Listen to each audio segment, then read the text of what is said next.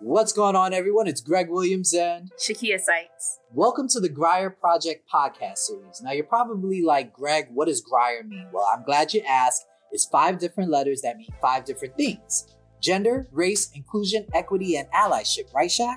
Right. It's a podcast series that centers on celebrating diversity within New York City Department of Social Services, Human Resources Administration, and the Department of Homeless Services. We'll spotlight cutting-edge DEI practices and broaden listeners' perspectives on current DEI issues. On this episode, we're going to talk to Samita Ali Khan, a legal professional, on bringing your authentic self to work, dream or reality. Fine. All right. I mean, Shaq, I don't like it when you tell me what to say and what not to say, but... I don't like when you do that to me either, so go ahead. All right, well, you know what? Hey, everybody, welcome to the Grier Project podcast series, where we talk about gender, race, inclusion, equity, and allyship. I'm sorry, Samita. You are in our world, and I know you're just looking at us like, why do you guys? No, I love it. You like the dynamic. I do. Yeah. So everybody, welcome Samita Ali Khan to the show. If I have virtual like hand claps, I'll be doing all that stuff like radio shows, but we don't have that in our budget. We don't have the hand clap effect. No. Yeah. But so Samita Ali Khan, you're a partner here at Foley Hoag, and you're in the legal field. And yes. We are going to be talking about bringing your authentic self to work, dream or reality. I mean, before we get into the show, tell us a little bit about yourself. Born, raised, how'd you get here in life? Sure. As Greg said, my name is Samita Ali Khan. A lot of people, particularly in the Western world, know me as Samita, but I do go by both pronunciations. I was born in Bangladesh, but I grew up in Brooklyn, so Flatbush in particular. So New York is always home to me. And right now I'm a partner at the law firm of Foley Hoag, LLP. I do a lot of diverse work for my clients, but most often what I'll do is I help my clients when they want to raise a lot of money. So when they want to raise hundreds of millions of dollars or some odd billion amount of dollars, I will help them do the legal work for that. And the law firm that I'm part of, I'm glad to say I joined them because one of the primary reasons was because of the work that they do in the DEI space. That is something that has always been a passion of mine. I've obviously had lived experiences as a Muslim, as an immigrant, as a woman of color, particularly post 9/11 in New York, but also, I've studied DEI, I've lived it in the corporate workspaces. And so for me, it's really important to advocate for everything DEI related. And I think it's still a very much of a learning space where people are learning together. But I think the passion behind pushing that forward is really important. Thank you for sharing this story. It's very awesome. And we're connected because I currently live on Flatbush in Brooklyn. Hold it, Shaq. Why you got to tell people where you look?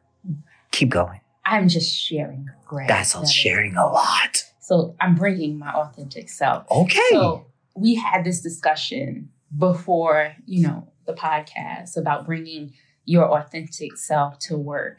And if it's easy, if it's hard, it's basically easier said than done.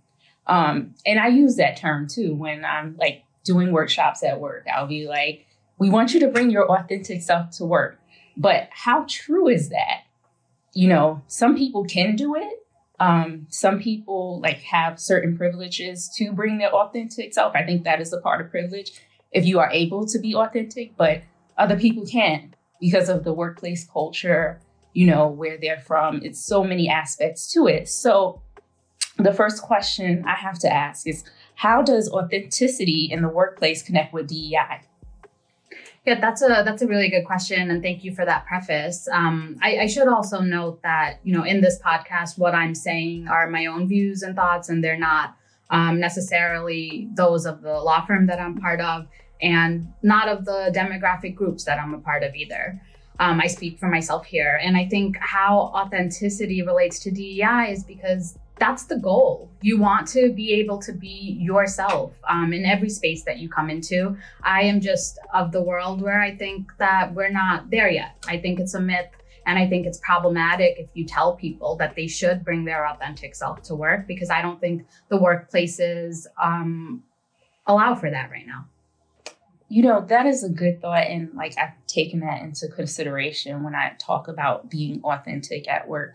So do you think, I guess you answered my second question, do you think it's always the best thing to bring your authentic self to work? Do you think it kind of can hurt or harm you if you try to?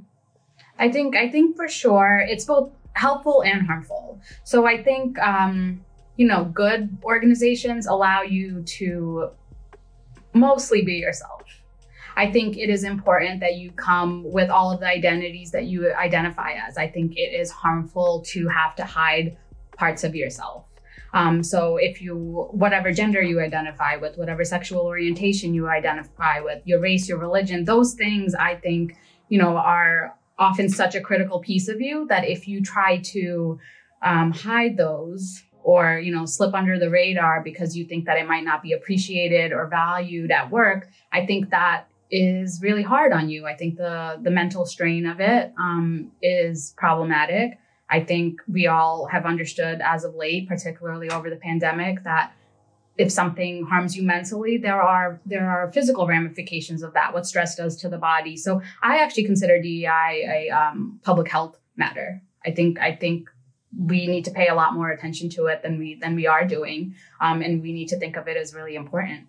At the same time, do I think we should all be telling people, bring your whole authentic self to work? No, because I think one thing that is very easy to digest for me is the fact that a workplace is supposed to be this professional environment, but rules of professionalism are subjective. They are not one and the same all over the world, all over the nation probably. It's different per culture, different per groups. And so there is a standardized rules of professionalism that we currently have to abide by. And so bringing your authentic self to work and bringing all the vulnerabilities and fears and everything else along with that in a space where we are told, yes, be yourself, but then we're also told, be a team player, be approachable. People don't like when you always bring up these heavy topics.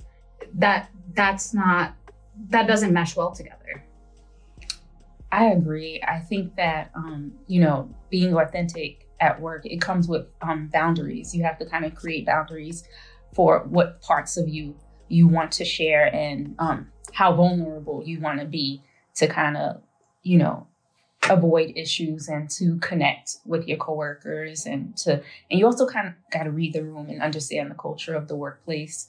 It is great to bring certain topics to the table, but I understand the difficulty in that. So, in our Office of Equity and Inclusion, we do DEI workshops around, Greg does some around gender, I do race, and then we do other workshops around immigration bias, microaggressions. We recently, as I mentioned, tone policing and code switching. That's some of the stuff we do, and that's a part of what I mentioned, how I want people to be their authentic selves, to be able to have these conversations in the workplace. Do you do anything similar here? Yes, we do a lot of similar things at the law firm, and I think that is something that's ever evolving. We are always listening to the people that are in our spaces to see what is working for you, what isn't working for you, and how can we accommodate that, resolve for that, and change things for the better. And actually, very recently, we have formalized a DEI counseling, defense, and investigations practice where we are outside counsel to companies, to schools, and to other clients when they want to deal with some of their DEI issues, whether that's policy work, whether that's a sensitive situation that might have come up in the in internal investigations, or even how to deal with stakeholders, so like investors or just people in the public, and we help them mitigate risks. Are you going to be sued over these certain policies? There's lots of questions that are coming up now because DEI is so highly scrutinized, and I'm happy to say that we're able to help clients with that. Thank you. So let me ask you this. It's really all about being yourself at work and being who you are. sometimes people like to say, well, I'm going to be myself unapologetically. And you're like, okay, for real? And you're like, yes.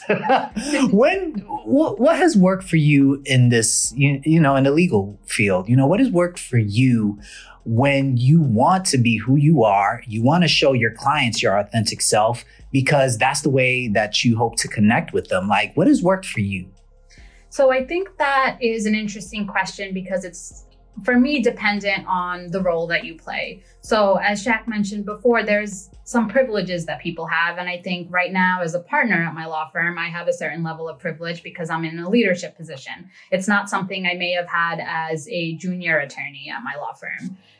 Now I am in the rooms where I can have an opinion, have a voice, and shift certain cultures, and people will come to me if they need a counseling topic on something. Is this appropriate? And I have a voice in those matters. I didn't have that voice when I was just starting at a law firm. And so I often felt that I needed to keep parts of me quiet. I needed to keep it quiet that, I didn't come from a family of lawyers nor a family of CEOs. And so I didn't have that, cultural capital that a lot of lawyers, I think, need, at least at the early stage, to do well. So my identities were appreciated when we had clients of a certain demographic that I could relate to.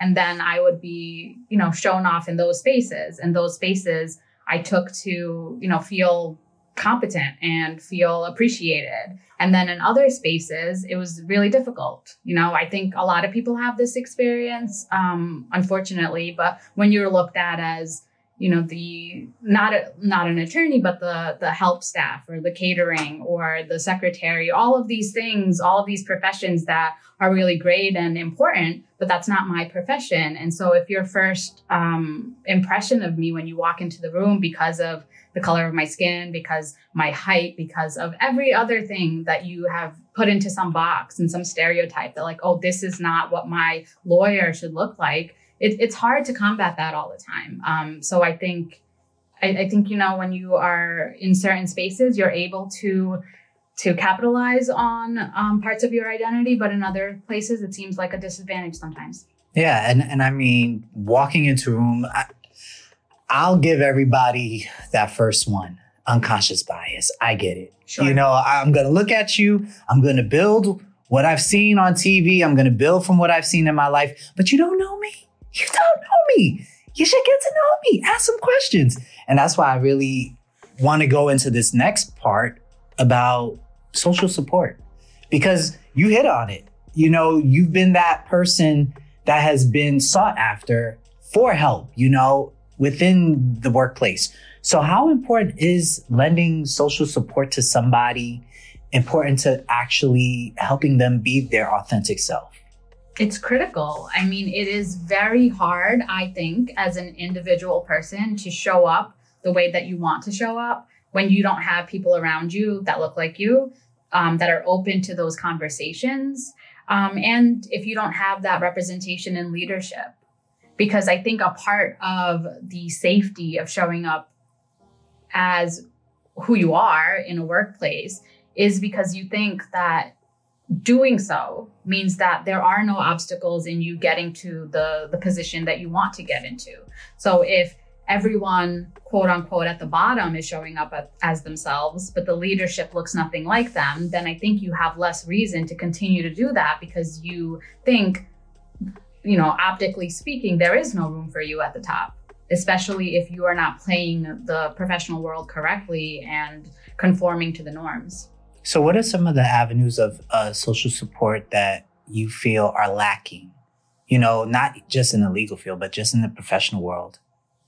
I think number one, and no matter how many times this is repeated, like to me, representation matters. That is the number one thing, particularly in the leadership, in the middle management, like all throughout the organization. I think you need people that are diverse and that are understanding and that are vocal about talking about these things. Beyond that, I know employment research, ERGs, so employment resource groups, are often talked about in a negative way, like maybe they're not helpful. But I think when done right, those are key spaces. Those are safe spaces where you're able to say, this is what I'm dealing with.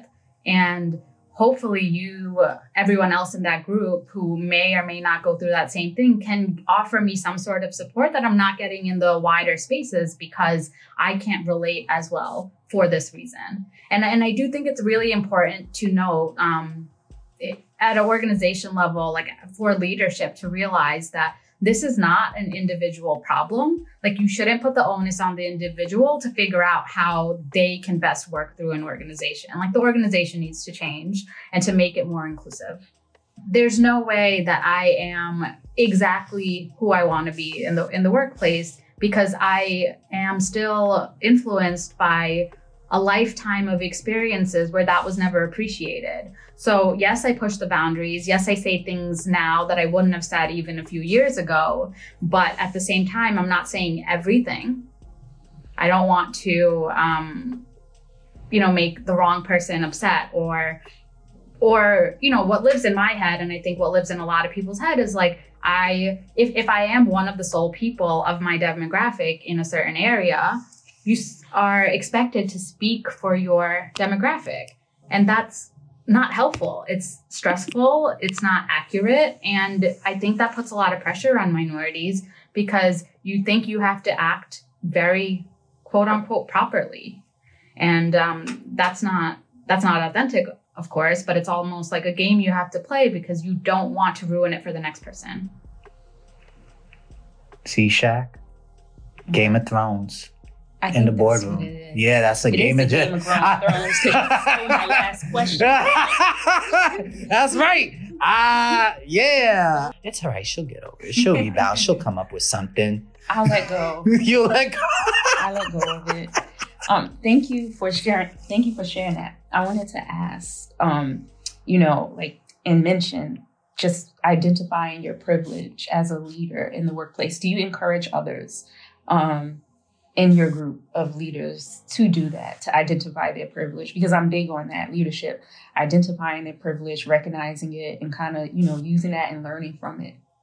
I think absolutely. I think that's necessary. I try to do that in the spaces that I'm in. But I definitely don't think that it's, like a one-time training. I think it's something that people need to remind themselves of and be reminded of in various scenarios, but time and time again, because you often forget. And I think it is a topic that you don't necessarily want to remember because it's uncomfortable to know that you're privileged and know that your privilege dictates a lot of how you're acting and what you're saying and how you're feeling and, create barriers in terms of understanding what the person in front of you is feeling. And so it's uncomfortable, but I don't know how else you would move all of this forward, all of these DEI efforts forward if you don't acknowledge your privilege. Thank you. One last question. What would you tell your coworkers or even your younger self when you hear authenticity? What would be the advice you give them? One last takeaway.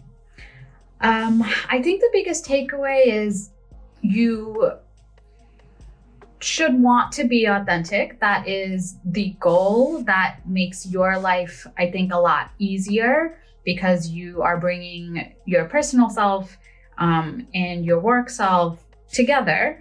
And so that eliminates a lot of stressors in your head. You're not constantly worried about, oh, should I say this? Should I wear this? Should I dress like this? Do I need to straighten my hair? Do I need to do all of these things? And that leaves room to actually do the work that you want to do instead of having all of this mental capacity taken up through things that, not everyone has to deal with.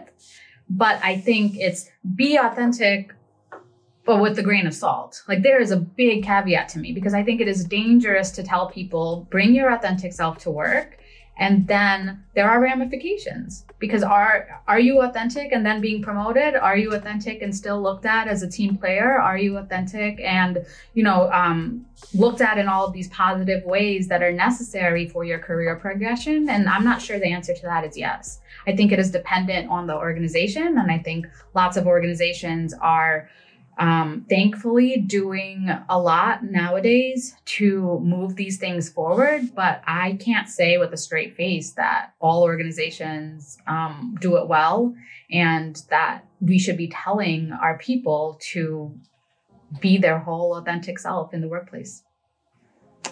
Thank you so much. I don't think I'll be telling folks to be their authentic selves during our workshops, because that's the point of our workshops, is to be able to have these like open discussions, these difficult discussions in the workplace around DEI. So, and the point of it is it happened. Like some of these issues, for example, we had a big discussion about tone policing, and it happens a lot to women. Women of color, if you're speaking up for yourself, you're being too aggressive. Somebody may tone police you and say, oh, you're being too aggressive. And no, you're just passionate about what you're feeling in the moment. So, I think it's hard, what you said. It's difficult to really just kind of bring your whole self to work. So thank you for sharing. Now, full disclaimer, I just want to throw this out there. I thought when we were going to talk about being our whole authentic self, I was like, ooh, can I just say that in my whole, before I took my little DEI journey, I thought being your authentic self was like being who you were. And I was like, well, I'm going to bring all the hood with me. I'm going to bring the whole Harlem, because I'm from Harlem. Y'all from Brooklyn. Y'all no. I'm from Queens. You from Queens.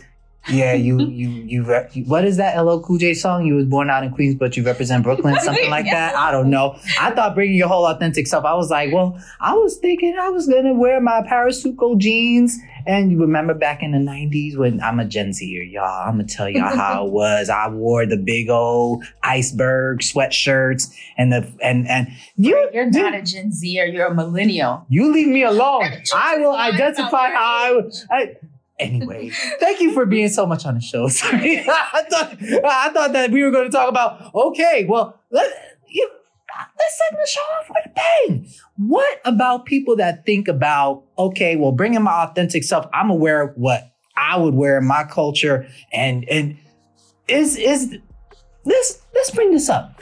Let's really talk about it. When the workplace says, oh, we're going to celebrate this holiday centered around a certain culture, everybody wear this. Do you think that's enough? No, and I honestly don't think that that's appropriate. If you're saying everybody wear a certain thing for a certain I agree. holiday, I think we need to learn more about cultural appropriation before we do that. And also, I think the threat is you make something seem like a costume. Yeah. This is not a costume. This is my life. This is that person's life and culture. And they may not affiliate in that same way where they want to dress like that, or they do dress like that at home or in cultural spaces. So imposing that, I think, is part of what we were talking about earlier in terms of, if you only have so many people of a certain demographic in your workplace, let's say, they are not representative of their whole culture and their whole demographic. So imposing that on them feels a little bit, paternalistic. And a future lawsuit. Listen, a newspaper. And that's the thing. You have some organizations, they're like, okay, well, we're going to have, Ramadan come up, everybody wear, and you're like, what? And then they look toward, the Muslims of the workplace, and you're like, why do I have to be, I'm not the token. And I really think it's inauthentic. Why are you trying to be authentic? And yeah, that don't fly. I don't know why I just brought that up. No, I think that is a good point, because, the part of, so I think there's one part where you tell people, bring your authentic self to work. And then there's a inauthentic part of that where organizations try to, as you said, quote unquote, be authentic, and it feels false. And I think part of that is because not everyone is being their authentic self to work, bringing their authentic self to work. And, you just don't have that representation there to say that this celebration feels genuine. It feels like tick the box, we are showing that we care about you. But have we involved you in that process? Have we asked you whether it's appropriate to do it this way? And who should come in to speak and what foods we should bring? And does this feel uncomfortable to you? Have we had those conversations with the people that we're inviting into those spaces? Or are we speaking for them? And if it's the latter, then it feels disingenuous and it doesn't feel authentic. That's right. I'm sorry, Shaq, because the next time y'all have a potluck at work, stop asking all the Hispanic, hey, can you bring that empanada? Like, don't do that. Don't do that. I think you made an amazing point also. And I think that's why like more people need to be at the table when it's these discussions and these diversity holiday events to tell folks when it's not okay, you shouldn't do this. It's a bad idea. You know, let's go back to the drawing board and figure something else that is more inclusive to everyone else. So I think that was really good. And, you know, I hope folks are listening to that. I decided Shaq is usually the fence. I decided to just jump the fence on this one and just like, let's talk about it because it happens. It happens. Yeah. It happens. And really, real quick, and then I'll let you go. What has been your experience just overall, you know, being regarded as the token? How does that make you feel? You know, how has it made you feel? It's difficult. It's difficult being in a room where you are the only person or one of a handful, if that, of people that you identify with in terms of your demographics. But as I've said before, I have been able to work that space. I think for most of my career, maybe inauthentically, but now I feel privileged to be in a leadership position at a place where I can bring more of my voice to the table because yes, it's great to be at the table, but you need an organization that appreciates not just your physical body at the table, but your voice when you are at that table. Are you a point of influence? Are people listening to you? Are people looking at you as the token whatever that always talks about X, Y, and Z? Or are they seeing you as a comprehensive person that, unfortunately, these X, Y, and Z, usually like racism, sexism, any other isms, are affecting your day-to-day? So of course you're going to bring that up. And from your perspective, if you lived it and you can see it from a different dimension than other people at the table, you should be able to speak on that. And you shouldn't be regarded as the person that is only helpful in those circumstances. You dropped some amazing gems. Thank you. I appreciate that. Thank you. Now you can end the show, Shaq. Oh, thanks a lot, Greg. You're welcome. I'm going to end with this long paragraph that I found in the Harvard Business Review about the title of the article was How Much of Your Authentic Self Should You Really Bring to Work? It was written by Susan McPherson. Hope I said her name right. So, bringing your true self to work means being vulnerable, and not everyone deserves or needs to see that side of you. And of course, you aren't obligated to help every person who crosses your path. Setting boundaries is important for a number of reasons. It helps you preserve your time, prevents burnout, protects you from breaches of trust, and allows you to focus on the relationships that give you joy. The Grier Project podcast series is produced by the New York City Department of Social Services, Human Resources Administration, and Department of Homeless Services. You can find us on the web at www.nyc.gov/DSS.